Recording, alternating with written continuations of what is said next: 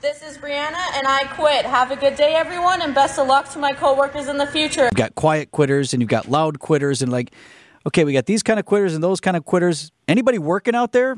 Do we have people in the workforce right now who are just darn happy? Live from the Annex Wealth Management Studios at the Avenue in downtown Milwaukee, this is Wisconsin's Morning News. Here's your host, Vince Vitrano. Coming up on 612, Wisconsin's Morning News, Summerfest 2024 will launch June 20th of next year and will also include the 4th of July. Who would you say the best performance that you've seen at Summerfest? The Rolling Stone. That would be MC Hammer. B-52s, that was like 30 years ago. A tie between Meatloaf and Joan Jett. Stapleton 2 years ago. Yeah, Jason Smith reporting on the opening day of Summerfest 2023. Everybody's got those. What was your best? What was your favorite? Mm-hmm. Foo Fighters opening for the Red Hots. 2001, maybe? Bon Jovi, 93. Milwaukee World Festival, as you heard in the news, reporting the most significantly, really, that it's going to stick with the 3-weekend format for the festival next year. Read forever and ever. So does this mean we can stop talking about it then? I think, Summerfest obviously made a calculation. Some of that was post-COVID, right? Because how are we going to do this and clean up the festival grounds and whatever when they came back late in 2021. 2022, we're going to stick with it. They ran the numbers. They liked it. Obviously, it's working for them. And the numbers this year, much healthier than in 2022. Summerfest reporting nearly 625,000 fans over the 9-day run of the festival, up over 40% over last year, and certainly the most post-COVID. Still not at pre-pandemic levels, but also consider you're shaving off a day. At least a day, right? Is it just the one? It's not, yeah. You lose a day in the 3-weekend format, but the whole thing about Thursday, Friday, Saturday is those were the most robust days in attendance. Believe they ran the numbers. They didn't do this on a whim. Not just doing it willy-nilly. Right. I did also communicate with Don Smiley, who is now the former CEO of Summerfest. So he's officially retired now. Smith Pancari is taking over the reins there. But Smiley told me their revenue was up as well, as you can imagine, since they're up a couple 100,000 people in terms of attendance. But also that revenue is at a point where they feel the festival is healthy moving forward. So I know people have mixed reactions. I don't know. I think we just like to complain about stuff, whatever that is. I think you're onto something there. A decade from now, when we've been doing Summerfest Thursday, Friday, Saturday. We'll still be talking about it. They used to have it. It was 10 straight days. It was wonderful. Yep. They should go back to that. Good thing we have that roof at AmFam Field. Yes, right. God, we still talk about that.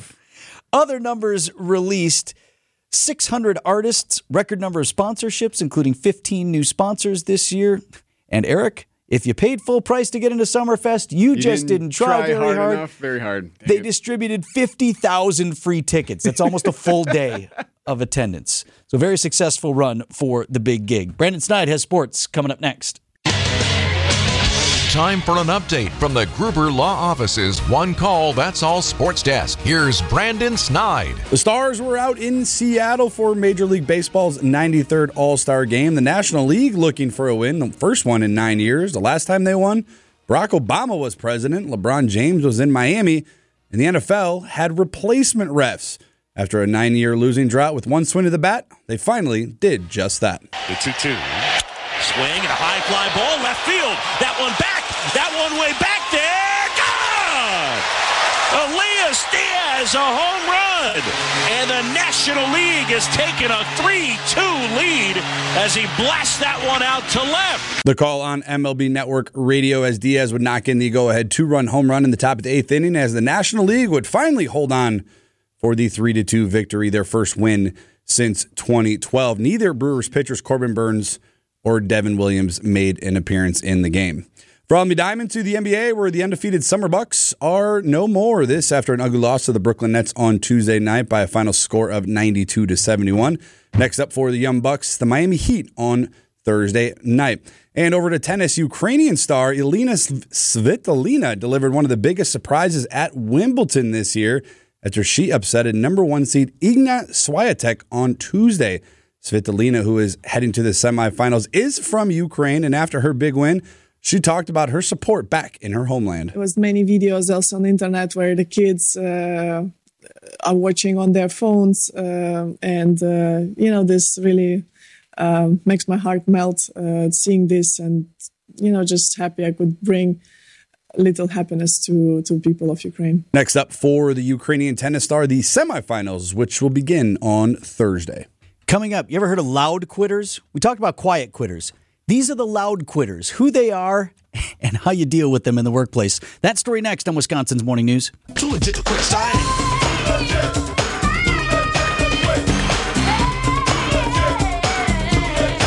Should point out someone in the Old National Bank talk and text line. Old National Bank Get Old correctly points out Summerfest actually used to be 11 days, not 10. There you go. Yeah, you looked at me when I said 10. I thought it was 11, but I didn't add it up. It was so long ago. And now State Fair they're going to do in 4 weekends. I'm just kidding.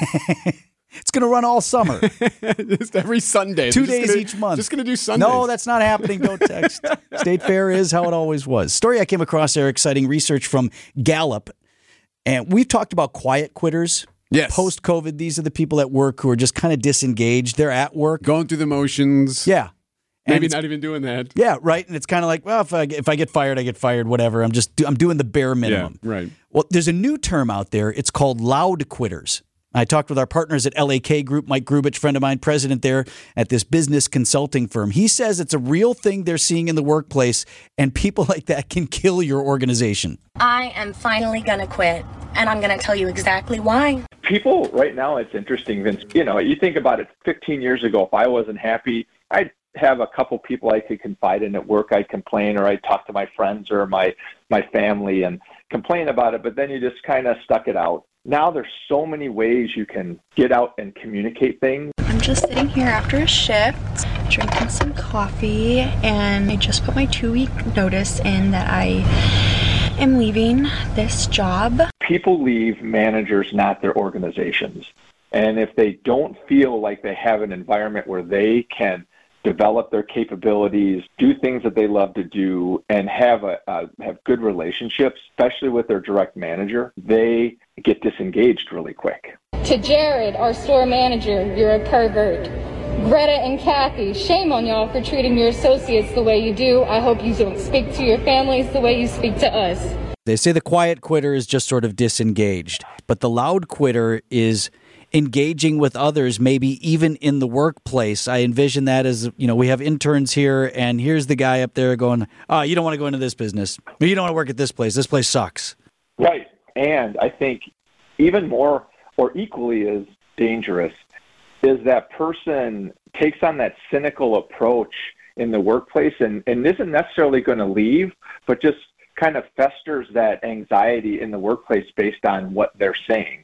How do managers deal with a person like that, regardless of how that loud quitter got to that point? And as you indicated, that sometimes can be due to poor management, poor leadership. But you got somebody who's that type of person in your organization. How do you deal with it? Yeah, directly. I think you have to pull that person into the room, and you have to get things on the table. And so a lot of advice I give people is talk about the situation, the behavior, and the impact it's having.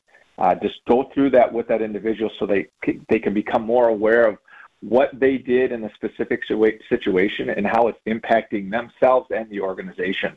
I'm quitting my second job today. Let's see how this goes. Talking with Mike Grubich of LAK Group. All right, Mike, say the boss calls you in and says, hey, listen, I'm seeing kind of a negative attitude here, and I'm seeing some things about your performance that I'm concerned about. How should we take that as employees, as the workers? Ask for specifics.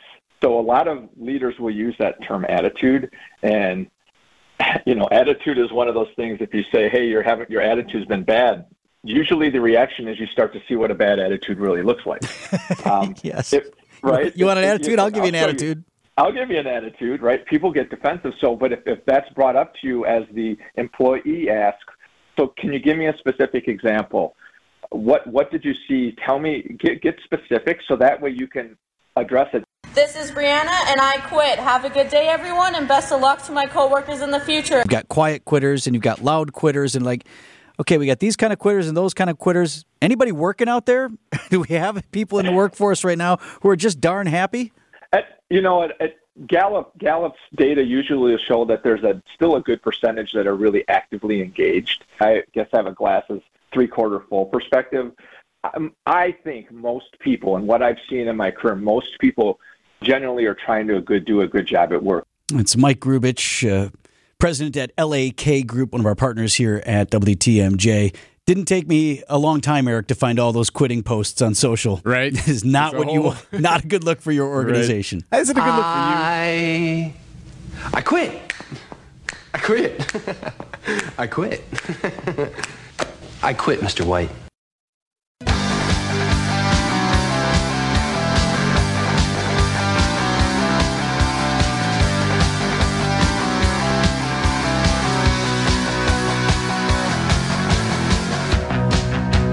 .638 on Wisconsin's Morning News. Interesting, you have a tennis story here. Yeah. By the way, how'd that go last night? Not well. Look, people always ask whether it's golf or tennis or any of the things I do. Oh, we're going to hear about this on the radio tomorrow. I'm like, I'm not going to come here and talk about my various athletic exploits. Oh, you got log rolled, didn't Except you? for when it's really bad. I got boat raced yesterday in doubles. 2-0. Yeesh. Match took less than an hour. Good old-fashioned handcuffing, huh? Less than an hour? Less than an hour. Oof. Combination of them being very good players and also me playing very poorly. Hey, let me ask you something. How important is it when you're in your serve for like quiet, like when you're putting or when you're driving on the golf course? Does it need to be quiet when you're serving? I think for golf, it kind of does on your drive or on your shot or whatever. It affects me less in tennis. There's a lot more noise around tennis, different courts, guys yelling, things happening. Well, so there was an issue at Wimbledon because of this. Someone was having champagne. Yep, you know that sound. Okay. And it happened during a lady's serve, and they had to make an announcement about it. Ladies and gentlemen, please, if you are opening a bottle of champagne, don't do it as the player is about to serve. Thank you. Oh, don't you love that? That's from an Australian umpire. John Blom is looking after this match. It's the most Wimbledon warning I've ever heard. That's from the BBC. Couldn't he have just said, let's keep it quiet when they're serving, but he had to specifically state, if you are opening a bottle of champagne. It got me thinking, like, what if Wimbledon was taking place in Milwaukee? Okay, if the U.S. Open were brought here. Yeah, what would the guy be saying? Hey, no beer can? Right. That's the sound, right. What else would you hear? What else would they be announcing you to stop doing if it was in Milwaukee? No more air horns? No, it'd be. No, you can't do that during the serve. Please not have the chanting during the serve. There is no brat toss here. No brat throwing. No lawn work. No, stop. Put that tractor away. I asked you if you saw this. A guy in Minocqua sentenced for bankruptcy fraud. Declared bankruptcy, and people from time to time have to do that in their personal finances when they become a mess, and there's a process for that. Assets are liquidated. Creditors paid off to some degree. Okay. The system is designed in bankruptcy proceedings to allow someone a second chance, right? Gotcha. And some people fall into this sometimes circumstances outside of their control or whatever. We have a system in America where you have a second chance. They try to make the creditors somewhat whole. They get something at least, and then you get to start over. Okay. And hopefully the people and entities you owe get something out of that. Here's the thing. In this process, when you enter into the personal bankruptcy process, there's like one thing required of you, and that's be honest. Okay, you've come. All right, I think I know where you're going here. Lay out what you got. Listen, Eric. It's got to be everything. Understand, but let's look at what you have, what we can sell off. Let's make these creditors give them what we can, and then you get this second lease. Okay, you have to be honest. Couple of them, according to guy in Minocqua, found himself convicted of fraud. Okay. Because he went through the bankruptcy process but was hiding assets. 2 in particular, according to the Milwaukee Journal-Sentinel. 1 including a very special car. Just a good old boy. Oh, boy. Never meaning no harm. From the Milwaukee Journal-Sentinel, prosecutors say the Minocqua man tried to conceal a replica Dukes of Hazzard car from bankruptcy trustees.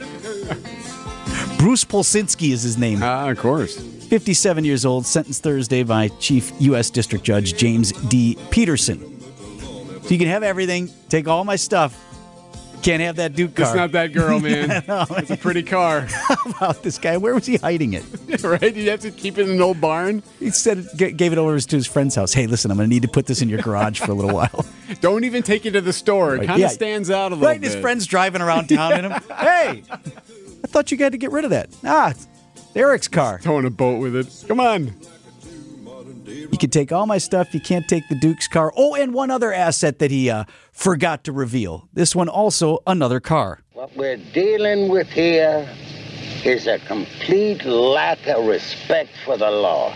This car was a 1979 Pontiac Trans Am. That stir up any memories for you? Oh. Yes. I looked it up. The one used in Smokey and the Bandit was a 77. But dollars to donuts, the 79 was duded up just like old Bandit's car. So there's Polsinski. 3 years probation is what he got. Maybe the guys had a sense of humor. $1,000 fine. Oh, and they sold both the cars to continue paying off the creditors. Fighting the system like a true modern-day Robin Hood. Time for an update from the Gruber Law Office's One Call, That's All Sports Desk. Here's Brandon Snide. After 9 straight losses, Elias Diaz would knock in the go-ahead 2-run homer in the 8th inning, and the National League would finally hold on for the 3-2 win on Tuesday night at the league's 93rd All-Star Game, their first win since 2012. Neither Brewers pitchers Corbin Burns or Devin Williams made an appearance. The NBA's Board of Governors approved 2 rule changes that will go into effect next season, a second coach's challenge if the first one is successful, and an in-game flopping penalty. This following its annual meeting during the NBA's 2K24 Summer League on Tuesday. And lastly, the Milwaukee Bucks dropped their Summer League game on Tuesday to the Brooklyn Nets by a final score of 92-71. The Bucks are back at it tomorrow night to take on the Miami Heat. It's time for Extra Points, a sports opinion commentary on Wisconsin's morning news. Here's Brendan Snide. On Tuesday night, the league put a bow in their star-studded Midsummer Classic, with the National League finally coming out victorious for the first time since 2012 in the All-Star Game. I'm not sure about you, but after sitting on my couch watching the game last night, it suddenly dawned on me how much better this version of an All-Star Game is compared to the likes of, let's say, the National Football League or the NBA. It's simply just better. In fact, miles better, and I don't think it's nearly even close. The game is played at 100% by the players. There is no jogging up the court at a quarter speed. There is no tag and substitute for a tackle like the NFL does it. It's the actual sport being played by the game's brightest stars at the highest level. Without question, the quality of the sport remains intact during the big game. If the biggest complaint following the game last night was what jerseys the players are wearing on the field, I think the sport is in a good spot, at least when it comes to the All-Star festivities. Now, don't get me wrong, the players are most definitely having fun, as they should, but at the same time, they are completely engaged as well. Pitchers are tossing their best stuff, throwing in the upper 90s, and the hitters are looking to crush it. It's competitive, it's entertaining, and it's exactly what it should be. Bottom line here, we give Rob Manfred and his rule changes a lot of grief over a multitude of different things and different opinions. But I think here we can give him a slight pat on the back for this. His league should be the shining example of how to conduct the star-studded event.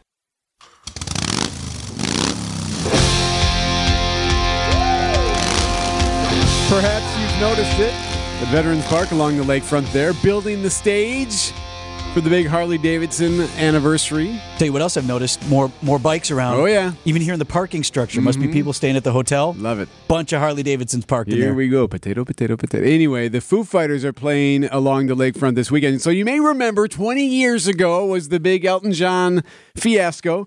Harley kept it a big secret, didn't know who the headliners were going to be. So we were there. WTMJ was there when that all happened. We were broadcasting from the grounds there at Veterans Park for the entire event. So we want to go back into the Wayback Machine. I pulled some old audio from way back when. I also talked to some of the players then. Ben Sherman, former WTMJ host. John Jagler was right by the stage. And here's a look back at how it sounded 20 years ago. Wisconsin Weekend News Radio 620 WTMJ. And good evening. It is 7:09 on News Radio 620 WTMJ. Ben Sherman with you, anchoring the coverage of the Harley Davidson 100th anniversary reunion party. It's called The Party Tonight, and a party it has been all day long. People are still streaming in at It was a terrific scene there at Veterans Park, McKinley Marina, that whole area. We will find out the answer to the question people have been asking all week and actually all month, really. Who will the mystery act be here on the main stage at Veterans Park? Let's go stage side where News Radio 620 WTMJ's John Jagler is. John? They've got a big white barricades up so you can't even see what type of instruments are up on the stage right now. It didn't make sense that the Stones were going to come. Everyone thought the Stones might be the band, but they were in Europe at the time. Springsteen was already performing or just about to perform in Milwaukee. Was it going to be ZZ Top? Could it have been Aerosmith? The Eagles had just finished a tour within the past few days before that event. John, there's no chance it'd be McCartney, is there? I don't see it. I don't think he fits into that crowd. Right. McCartney's not touring anymore. I mean, logistically, it's possible. It's 7 o'clock. The anticipated wait is only a half hour away. One band you can cross off that headlining list, the Doobie Brothers. They began performing at 6, so we know they're not the ones headlining coming up at 7:30. Another guy we know who isn't the main headliner, that's Dan Aykroyd. Would the owner of the 1996 Bile Green Yamaha Enduro please pick up their motorcycle? It's hanging in a tree by the harbor. Dan Aykroyd on stage right now with some of the children who have MDA. Oh my God! I've always appreciated and respected and loved Dan Aykroyd, but I got to admit, it felt like he went on and on before finally announcing. You were really excited to see Tim McGraw, weren't you? Yes, I was. He's great. We're just not country western fans, but you know. For the Stones. Yeah. we want the Stones. There are quite a few people leaving as we speak, but as you said earlier, Ben, there are going to be at least 3 acts tonight, so maybe some of them are leaving prematurely. Yeah, I have a feeling that may be the case. Thanks, Trey. We'll talk to you in the next hour. Ladies and gentlemen, all the way from Detroit City, Mr. Kid Rock! Kid Rock came on and actually woke things up. Big round of applause, big loud round of applause for Kid Rock. He only played a short set, but actually got the crowd to the feet. Even folks who didn't even know who Kid Rock was, at least he brought energy. We're moments away from one of the best-kept secrets, I think, in entertainment history. Who is going to be the starring act at the Harley-Davidson 100th anniversary celebration party? The video screens that were showing the crowd shots just went black. Now there's some music coming from the stage. I can tell from my vantage point that there are some musicians on the stage. They're showing a keyboard with hands on it, playing some type of eerie prelude to whatever's going to happen here. That's Elton John's Funeral for a Friend, John. John Jagler is stage side. The song is Funeral for a Friend off Elton John's Goodbye Yellow Brick Road album, but no sign of Elton or anybody else right now. If you're just joining us, there he is. All of a sudden, I heard the first few notes of Elton John's Funeral for a Friend. And I'm a huge Elton John fan. I've seen him a couple of times. But I didn't think he was going to be the best fit, as apparently a lot of people agreed, for this event. Outside the studio window, there are people passing by, and almost all of them are pointing thumbs down. Some of them are angry. People are pouring out of Veterans Park right now. A lot of people clearly miffed. I'm very disappointed. It was brutal. The response was painful. People walking out of there angry. Just really, really angry. Well, I really wanted to see the Stones. Elton John is okay, but this is a huge, huge event, and I don't know. I'm not happy. Elton John is either too this or not enough that. Tell me why you don't like it. He's too mellow, and I'm sorry, he's way too gay.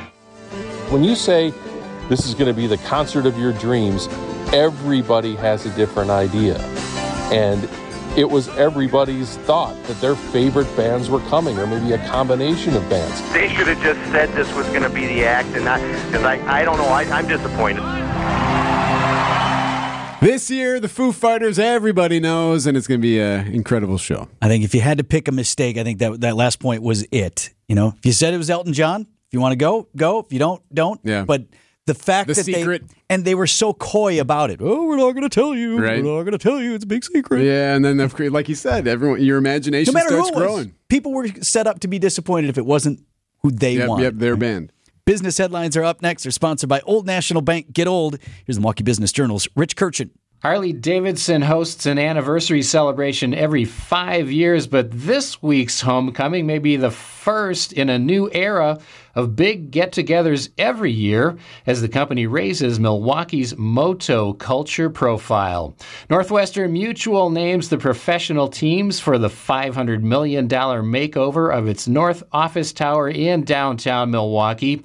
Gil Bain and C.G. Schmidt are general contractor and construction manager. Blood center operator Versity acquires Quantigen, a contract research company in Indianapolis that develops diagnostic tests and medical devices.